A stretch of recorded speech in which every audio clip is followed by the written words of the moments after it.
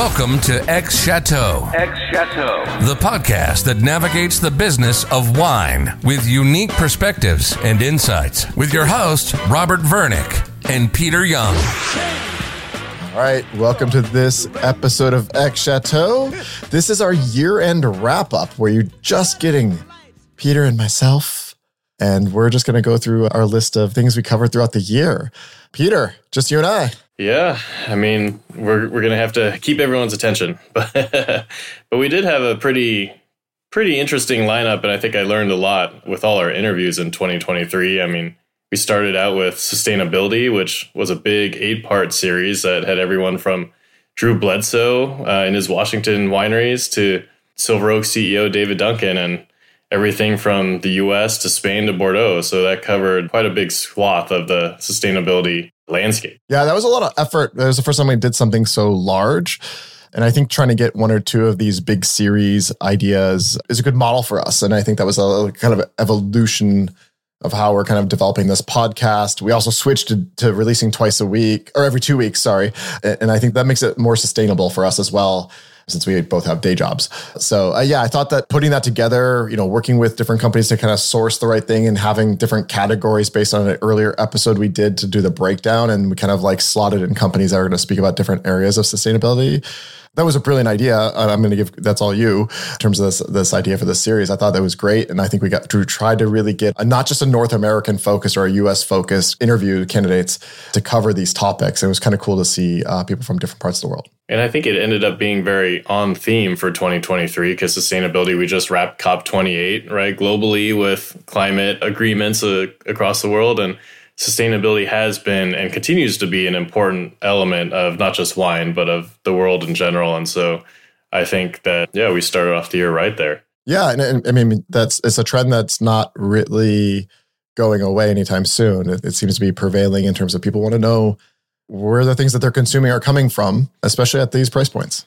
And some other themes we had this year, we definitely did a couple episodes on the state of the wine collector, given the macroeconomic changes and volatility that we've been having with interest rates and inflation and all that kind of stuff, getting a pulse of what wine collectors are doing differently in terms of buying habits this year, both with returning guests, Charlie Fu in LA and John Jackson in Dallas. Yeah, I mean, this is something we may want to check in on a regular basis. Obviously, I think we'll cover this a little bit later on, but prices seem to keep going up and up and up. And at some point, if your spare cash flow dedicated to wine purchasing doesn't keep going up and up, you have to make some calls. And it was interesting to hear from how people are dealing with that and how they're making some choices. It'd be interesting to see how that changes over the next year or so. And we'll talk about this later. We talk about what happened in wine in the year, but everything has stopped going up and up and up this year. Then one of the other themes I think we had was digging into non-sort of regional bodies or government-sponsored organizations that promote wine, like the VDP in Germany and Gran Pagos de España in Spain, as a different sort of method of wineries coming together, not even within the same region, to promote their wines and really differentiate themselves. And both of those organizations have done tremendous jobs over the last 2 decades or so. Yeah, I mean, definitely like the VDP. I mean, Gran Pagos de España is a little bit kind of started in one area and kind of expanded out. I think VDP is really it is a hallmark of quality for people that are purchasing German wine or in Germany. It seems like they've done it right for sure. And I think it's a really interesting model for other people to follow. And it's interesting because it's like self-forming groups almost, right? It's almost like unionization of quality, right? And so it's like we're going to do this thing and we're going to bring people together and find like-minded people, and we're going to follow these, roughly rules and update them as we go in order to differentiate as a response to the market of the government organization isn't doing this thing for me, so we're going to do it for ourselves. And it really kind of helps call out that premiumization that a lot of those producers in both Gran Pagos and VDP, represent. And it was interesting to really dig in there because this was something that, when I worked at Kosta Browne, we talked about, is this possible? Is this something we could do for like California Pinot Noir or something like that, right? And, in the end, it was like, that's too hard to herd all the cats, right? It's a lot of work to herd all the cats. And so, and for the VDP to have done it for, I think, 100 years, right? Or 120 years or something like that, that's an amazing accomplishment. And Germany might be a little easier than the US in terms of our individualism, but what they've done even in the last 20 years with the Grossgewachs classification has been impressive. Yeah, for sure. And especially since, if you think about it, in the grand scheme of things, they had more stringent rules before the 1971 wine law in Germany. And so the fact that they've been able to keep it fresh, where I don't think anybody would argue that any of the government regional things keep their things fresh enough. They're fairly static. I mean, look at Bordeaux. So, it's interesting that they've been able to refresh it and revise and keep, flowing. They basically lose and gain roughly the same number of members every year because they're kind of always changing things. And it's usually around generational change. And I thought, it's really impressive and a great model. I'd love if other places started doing that, or if local places started doing that inside the US, that'd be amazing. And then, I think it makes sense to kind of discuss 2023 itself as a year and what's been happening in the world of wine, both in general and then its impact on the world of wine. Because I think 2023 was the first time where we're clearly post-COVID. Like, I don't see masks anywhere anymore, pretty much on airplanes or anything. I mean, a little bit more in San Francisco and the Bay Area, but around the world, definitely nothing. And one of those big themes coming out of that is the whole revenge travel thing that was denominated as or named as revenge travel, and also the move back to in-person and the offices, less so in the Bay Area, but globally, a lot of people are back in their offices. And that has a big impact on delivering wine, and certainly the traveling, reducing visitors to wine country within the US, as many Americans, including ourselves to some degree, were abroad at times of the year. And more than in the last few years. And so they're not buying wine at home to stock up and drink as much. And so that definitely took a hit on the wine industry. Yeah, I mean, definitely. I'm sure it benefited the industry as well, but I don't think anything went back to just normal. Just speaking locally, when we go up to Napa, like, there's not really a drop-in winery anymore these days. Everything is booked by appointment for the most part. It's kind of the norm these days. Obviously, the higher end was always like that. But yeah, so I'm wondering how much the tourism part is offsetting some of those impacts. And maybe wine clubs for these wineries are growing. And I'd love to see if there were some stats there. But clearly people are traveling. Hopefully they're traveling to wine regions as well. Yeah, from what I've heard from wineries across the country is that tourism was definitely down in general. I think we saw it a lot in the Pacific data out of the Pacific Northwest as well. And so a lot of the Oregon and Washington wineries took a hit because some of the data from articles say that about 33% of U.S. households went on vacation, which was the highest level, like an international vacation, which is the highest level since 2015. And that, 83% of Americans will travel by the end of the year.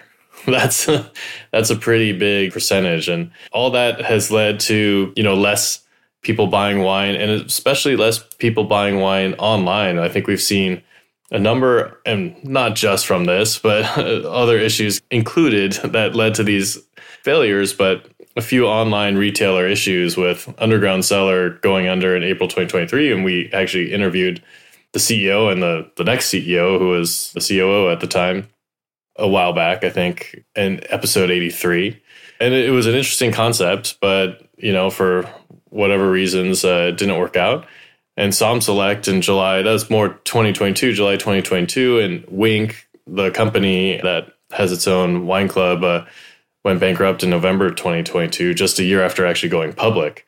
And many others, we've heard almost every other major online wine retailer was back to 2019 or even lower levels of sales. And so they had this big run up in COVID, and then it retrenched even more than what would be considered normal. Yeah, I mean, definitely that's more about purchasing behavior than just delivery issues, right? So, I mean, I think that people assumed that those during pandemic levels would try to stay consistent. I mean, I think that might ebb and flow, but I definitely think people are getting a lot more wine.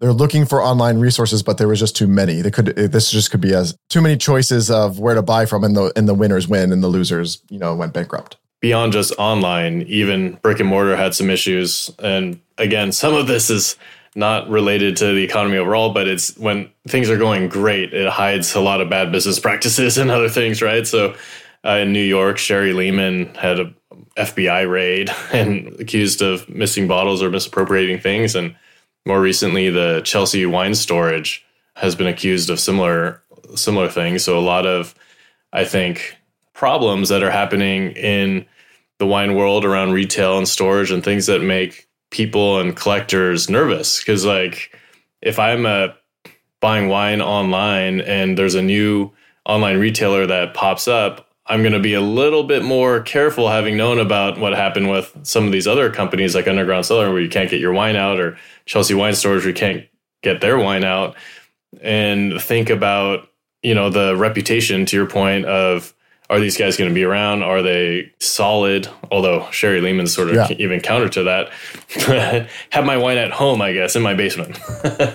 My personal, take on it is I've like buying wine as a relationship, and especially the wines that I like to drink. I try to focus my money in purchasing with specific retailers in order to build, a reputation, so that when they have limited availability, that I can still get them. And I think reputation matters. Obviously, Sherry Lehman's a counterpoint to that, because they had a great reputation. But a lot of those other names that we mentioned were relatively new entrants to the space. So it's kind of hard to build that credibility, where what I was happy to see is I do think a lot of traditional brick and mortar retailers upped their game during the pandemic and have now, fully entrenched in the online inventory, so that you can see a little bit more. You can know what they have before you go to the store, or you can just email them and say, hey, I saw you had this, this, and this. I want that, and get it online, and I'll pick it up from the store or send it to me or whatever. I think that the traditional retailer, a lot of them have really improved their processes around inventory management and sharing and communicating with their customers, where a lot of times it used to be a in-person thing. And a case in point of that, to preview one of the first episodes coming out next year, is the Albertson Safeway company, which has done a lot during the pandemic and investing in their online presence and pickup, and their new product, Vine and Cellar, which we'll be talking about with Curtis Mann again, who's the head of alcohol for those companies. So outside of that kind of post-COVID element, and related to the post-COVID element, is a huge surge in inflation globally, which led to interest rates going up a lot, especially in the US, but all around the world, which was trying to contract the economy so that things weren't as inflating as they would otherwise be, and how that's starting to impact the wine market. How have you seen the inflation economic slowdown impact the wine market? Well, I mean, I think at one level, it's people are concerned about a recession and are maybe being a little bit preemptively cautious, because it was all people were talking about, and honestly are still talking about. And even though that we now got relatively good news in the last week or so, that we are gently landing the plane in the US. I can't speak to inflation globally, but inflation in the US for now, at the end of this, just seems to be coming down, and we might start to see some interest rates coming down in 2024. Fingers crossed for anybody who wants to buy a home.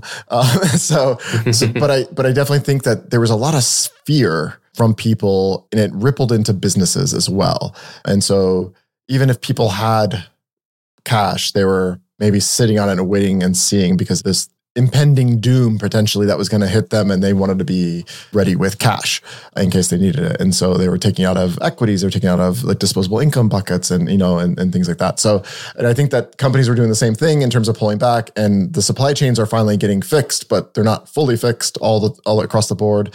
And so costs are still going up, and we did see labor go up a lot too. And so that's some of the rationale, but there's a little bit more to it than, it's also, we'll cover that in a second, I guess. But it's all related. And to your point that, costs were going up and labor and wages were going up, but with the higher interest rates and all that fear, a lot of people are actually getting laid off. Yeah. As well. So that's creating a lot of uncertainty. And especially for us in the Bay Area and San Francisco, a lot of tech companies were laying people off earlier in the year, and that certainly would impact their wine buying without a steady income, and the prospects of new jobs at higher pay, which would seem like a given the last few years, being more diminished. Yeah, I mean, there's almost a direct correlation for, hey, I have to pay my good talent more money, and therefore I have to lay off the not so great talent. So I think it was a little bit of a house cleaning that those companies used inflation as the rationale for it, because honestly, most of those companies are very cash rich, and their stocks have done fairly well this year, especially in the run up in the last couple of months. But they've leveraged the inflation impending doom to clean house. But then at the same time, they can also help to pay the wages for fewer employees better to give them more money.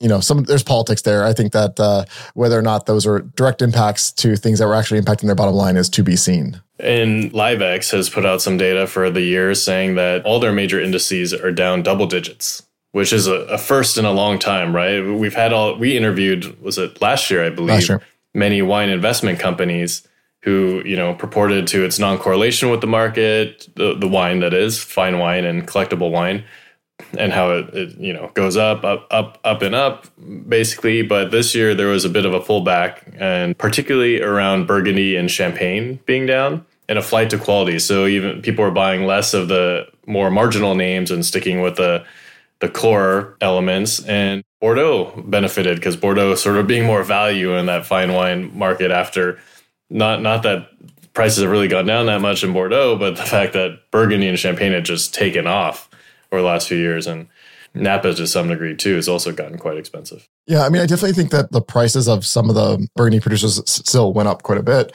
but people were much less willing to take bets on things if they didn't need it because to compensate for those. But then there was also supply issues with Burgundy as well, which kind of compensated for hey, I'm not going to have as much, therefore I can justify some of those. But overall, there was less of it to go around for in 2023.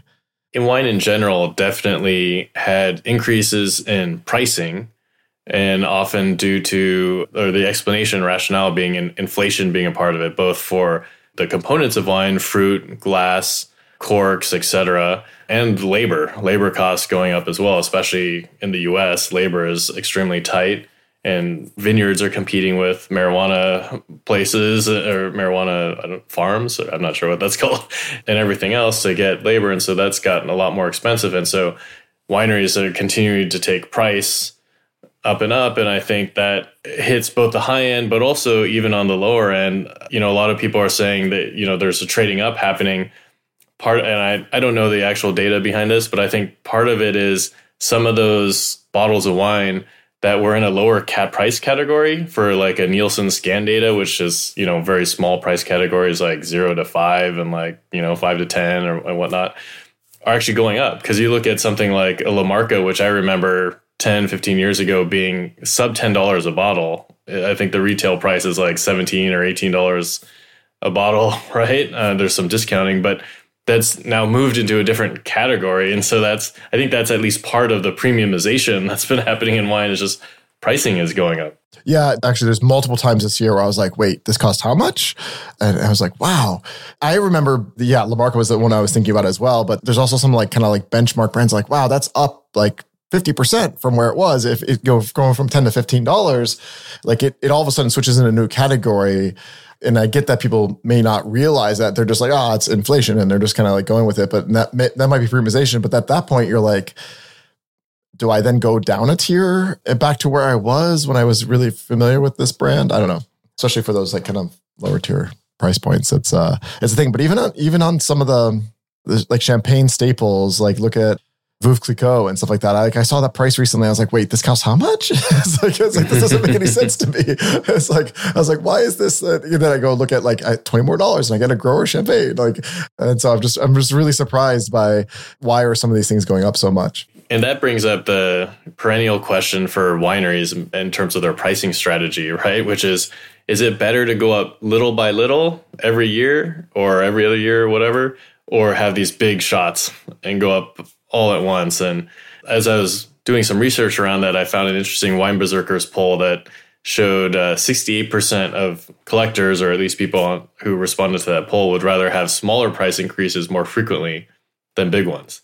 Even though I think technically from a finance perspective, assuming, the nominal dollars went out the same, you probably actually spend less money if it's a big one later, right? Many years later, sure, because of the time value of money. But I agree with that. I think it's less noticeable. It's so noticeable, especially if you move to past some of the psychological barriers, like going from double digits to triple digits, or to breaking the 300 mark, where now you're going from just a really great wine to something that has to be iconic and collectible if you're going to be 300 plus. And, I think, I don't know if wineries fully think through that as they're making some of those decisions. Yeah. I think that a lot of them are doing benchmarking of what are their competitors. I think it goes back to some of the stuff that you always talk about in terms of what does price communicate about your wine brand. And they're like, well, we're no longer a $250 wine, we're a $300 wine, and therefore we're more swanky. Yes, but if you lose people along the way, because I will tell you, there are wines I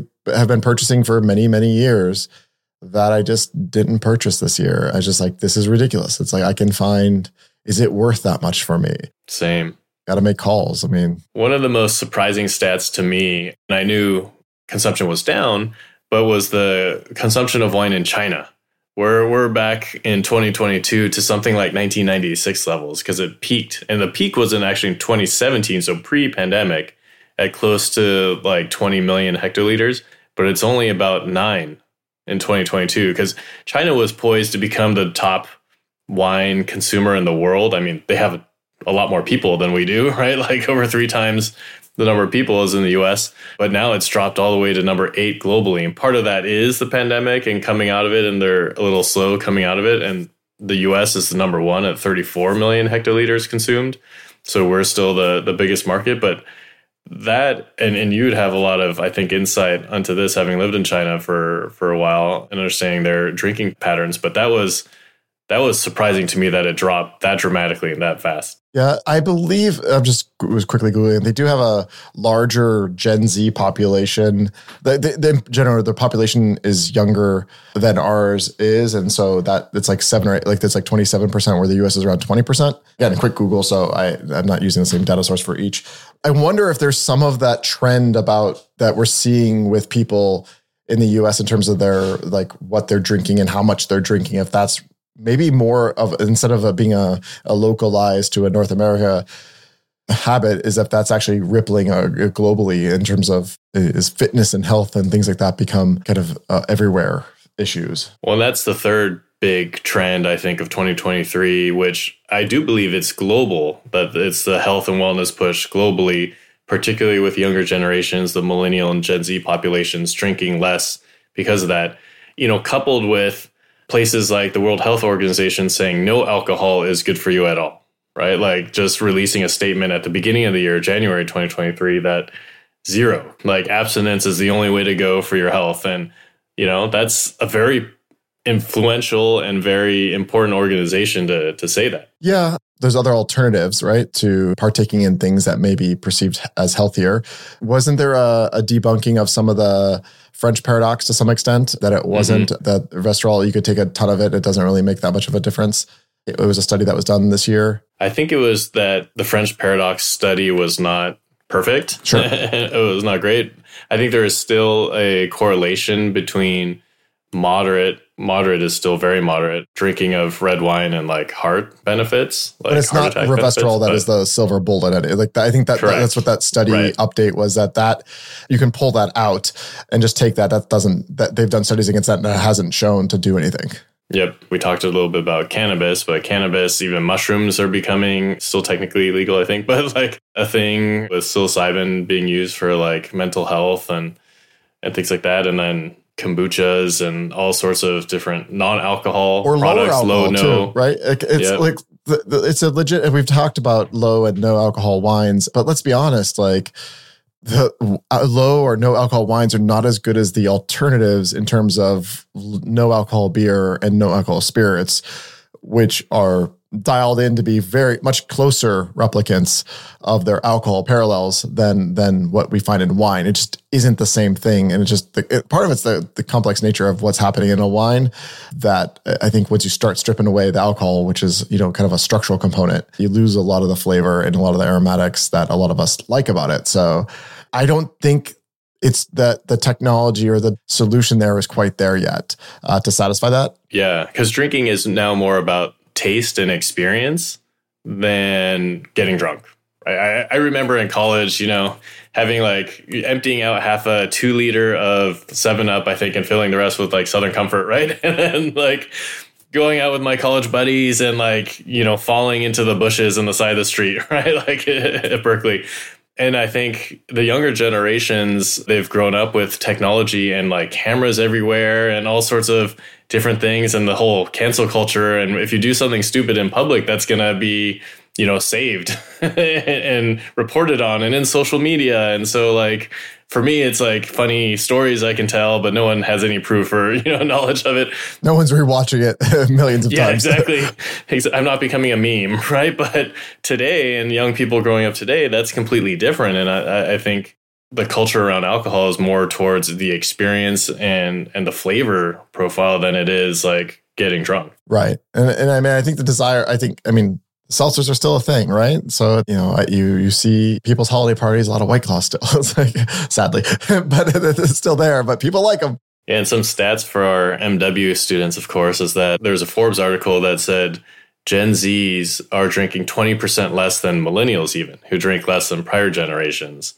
And that there's a University of Michigan study that said college-age drinkers who didn't drink at all, so abstainers, went from 20% to 28% in the last 20 years. I think that was to 2020. So something like 2000 to 2020. That's, almost a 50% increase in the people who don't drink at all. So that's a big change. Although I've also seen different TikToks and other things anecdotally that said, hey, we're still drinking, right? Like, don't ignore us. We're still definitely drinking. I wonder how many of those are actually delineating between the types of alcohols a little bit better, because that article was specifically around alcohol in general, not necessarily wine specifically. Marketing to the different generations is still an art form that hasn't been completely dialed in, where I think it is better on the spirits and beer side. Again, it's fewer larger companies in that regard, or micro companies that can, have a local audience. And that's where, I think we should wrap up 2023 thinking about, is wine part of the good life versus part of just getting drunk, right? And our last episode with Amanda McCrossan and the Wine Access Unfiltered podcast really delve into that concept of wine creating these memories and creating these experiences, and even getting the comedian Bert Kreischer to cry, I believe, right, over during the podcast about some of his memories associated with wine. And that's where wine can be, particularly fine wine, because I think you have the commercial wines, which, created the term wino, right? In terms of people who are very drunk, to that's very different than, I think, the purpose of beer and spirits, which outside of some cocktails, but can be more associated or more intent with getting drunk versus the flavor and the experience profile. Yeah, I mean, it's interesting because there's a lot of cultures where it's kind of ingrained in the gastronomic pairing with food. And I don't mean pairing like psalm pairing at a restaurant. I mean, just things naturally go together with certain types of food. It is food, right? It is a consumable that kind of is meant to go together. And it's I can't tolerate this risotto with all this cream and cheese, and I need something to cut it, right? And so that they have to go together. It's just like oil and vinegar kind of thing. And I think that's the Italians call it the Holy Trinity, right? Of the good life: cheese, wine, and bread. I think are the necessary staples for them as part of life. Yeah, I mean, and I definitely think when you talk to the foodies, it doesn't seem like there's a whole bunch of I don't drink or I don't drink good wine. But I think the volume of drinking and selective drinking and maybe the number of days in a week you're drinking is dramatically changing. And it's okay, we're going to go do this thing and we're going to have good wine. And so that's also going to change your buying behaviors as well. And I've definitely experienced that myself. I don't drink as much and as frequently as I used to, but I try to drink better for the most part. Yeah, and I'll say for me, my wife is on this crazy health kick, which is second year running. It's I'm just trying to keep up with her and my kids for that matter. So it's I gotta step up or get left behind with them. So yeah, I'm finding that I'm drinking less as well. But when I do drink, I want quality. So maybe we should talk about what our favorite episode is of the year, just to cap that off. What was your favorite episode of the year? Yeah, it's a good one. Again, not as many episodes this year as there were in the previous years because we switched it to every 2 weeks releasing episodes. I really, in that series, I really liked the Silver Oak interview with David Duncan. I thought they had some really great examples of what real ROI that they're doing on energy efficiency for the winery. And I thought that was really telling. I always enjoyed talking to William Kelly in his 2-part series on Bordeaux. I just find him, a great conversationalist and also super knowledgeable, and we can go in lots of different directions. I always learn a lot when I talk with him, so I appreciate that. And then the one that was surprising was when we were talking to Tastery about AI in the wine industry, and I was is this going to be some high, gloss over? I'm going to use some fancy jargon and really talk about machine learning and artificial intelligence and what it could do for wine. And is this a marketing spiel, or is this actually, and it was I was actually really impressed by the depth that she went into, but also the fact that there's so many consumers using it, and the real examples that were provided about how, larger wineries are using it to kind of with their production or understanding what is this harvest giving them and how is that going to differ from maybe what they've delivered for consumers in previous years. I thought there was real tangible examples that I thought made me think, okay, AI and wine can work. I don't think there's going to be a ton of players in that space, but like there were some great examples there that I thought were really interesting. Yeah, I think she said it was like 4 years of research before they even launched commercially a couple of years ago. But yeah, that was an interesting one. I really enjoyed talking to Richard Hanauer of the Let Us Entertain You group, which is RPM Steak and a bunch, like hundreds of restaurants, I believe, based out of Chicago. He really has a passion for hospitality and what that means. And I think they're doing really interesting things with the Oakville Grill and Cellar concept in Chicago. Next time I'm there, I hope to go visit it and check it out because it seemed really fascinating. And I think on trend to be very elevated service, very elevated food, but not very elevated atmosphere, but not stuffy, right? But more down to earth. And I think that's a trend that's happening a lot with luxury hospitality. I found it really fascinating to talk to John Jackson in Dallas about the State of the Wine Collector again, mostly because I had no idea about the different ways that, the Dallas wine market worked and how his group of collectors think about and buy wine, particularly because I knew he was part of like a wine club and, venue and location, but I didn't understand how deep that was ingrained in the culture there. And that was really fascinating. But I think my favorite was still Kyle MacLachlan, the actor who has a Pursued by Bear brand in Washington, because understanding his take on navigating the wine world as a celebrity and the challenges associated with that, both the benefits and the challenges. But then just, the familiarity and sort of like calming influence of his voice was also, I think, attractive as part of that episode. That was my favorite. I guarantee his wife is like, just talk to me while I fall asleep.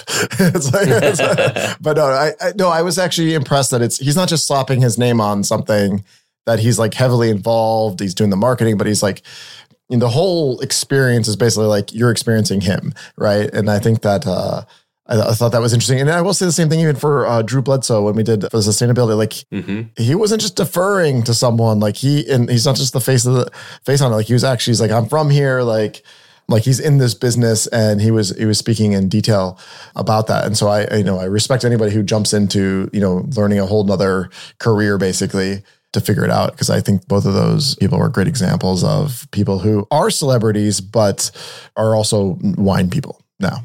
And part of turning the year, we're also going to be changing our wrap-up question in 2024. So look out for that. Hopefully that keeps things fresh and interesting for you all. Yeah, no spoilers though. No spoilers. All right. Well, we want to thank you all for listening. You can always find information and contacts for us in the show notes. And we're going to do a few series in 2024. But if you have ideas or things that you, either a single episode or a series of episode, please hit us up. We get hit up all the time for episode ideas, some good, some bad. But you can always ask. We're really interested in knowing what our listeners really want to hear from us. And so please feel free to reach out. Happy New Year, everybody. Happy holidays. Thanks for joining us. If you loved this episode of X Chateau, we'd love for you to subscribe, rate, and give a review on iTunes or wherever you get your podcast. Until next time, cheers.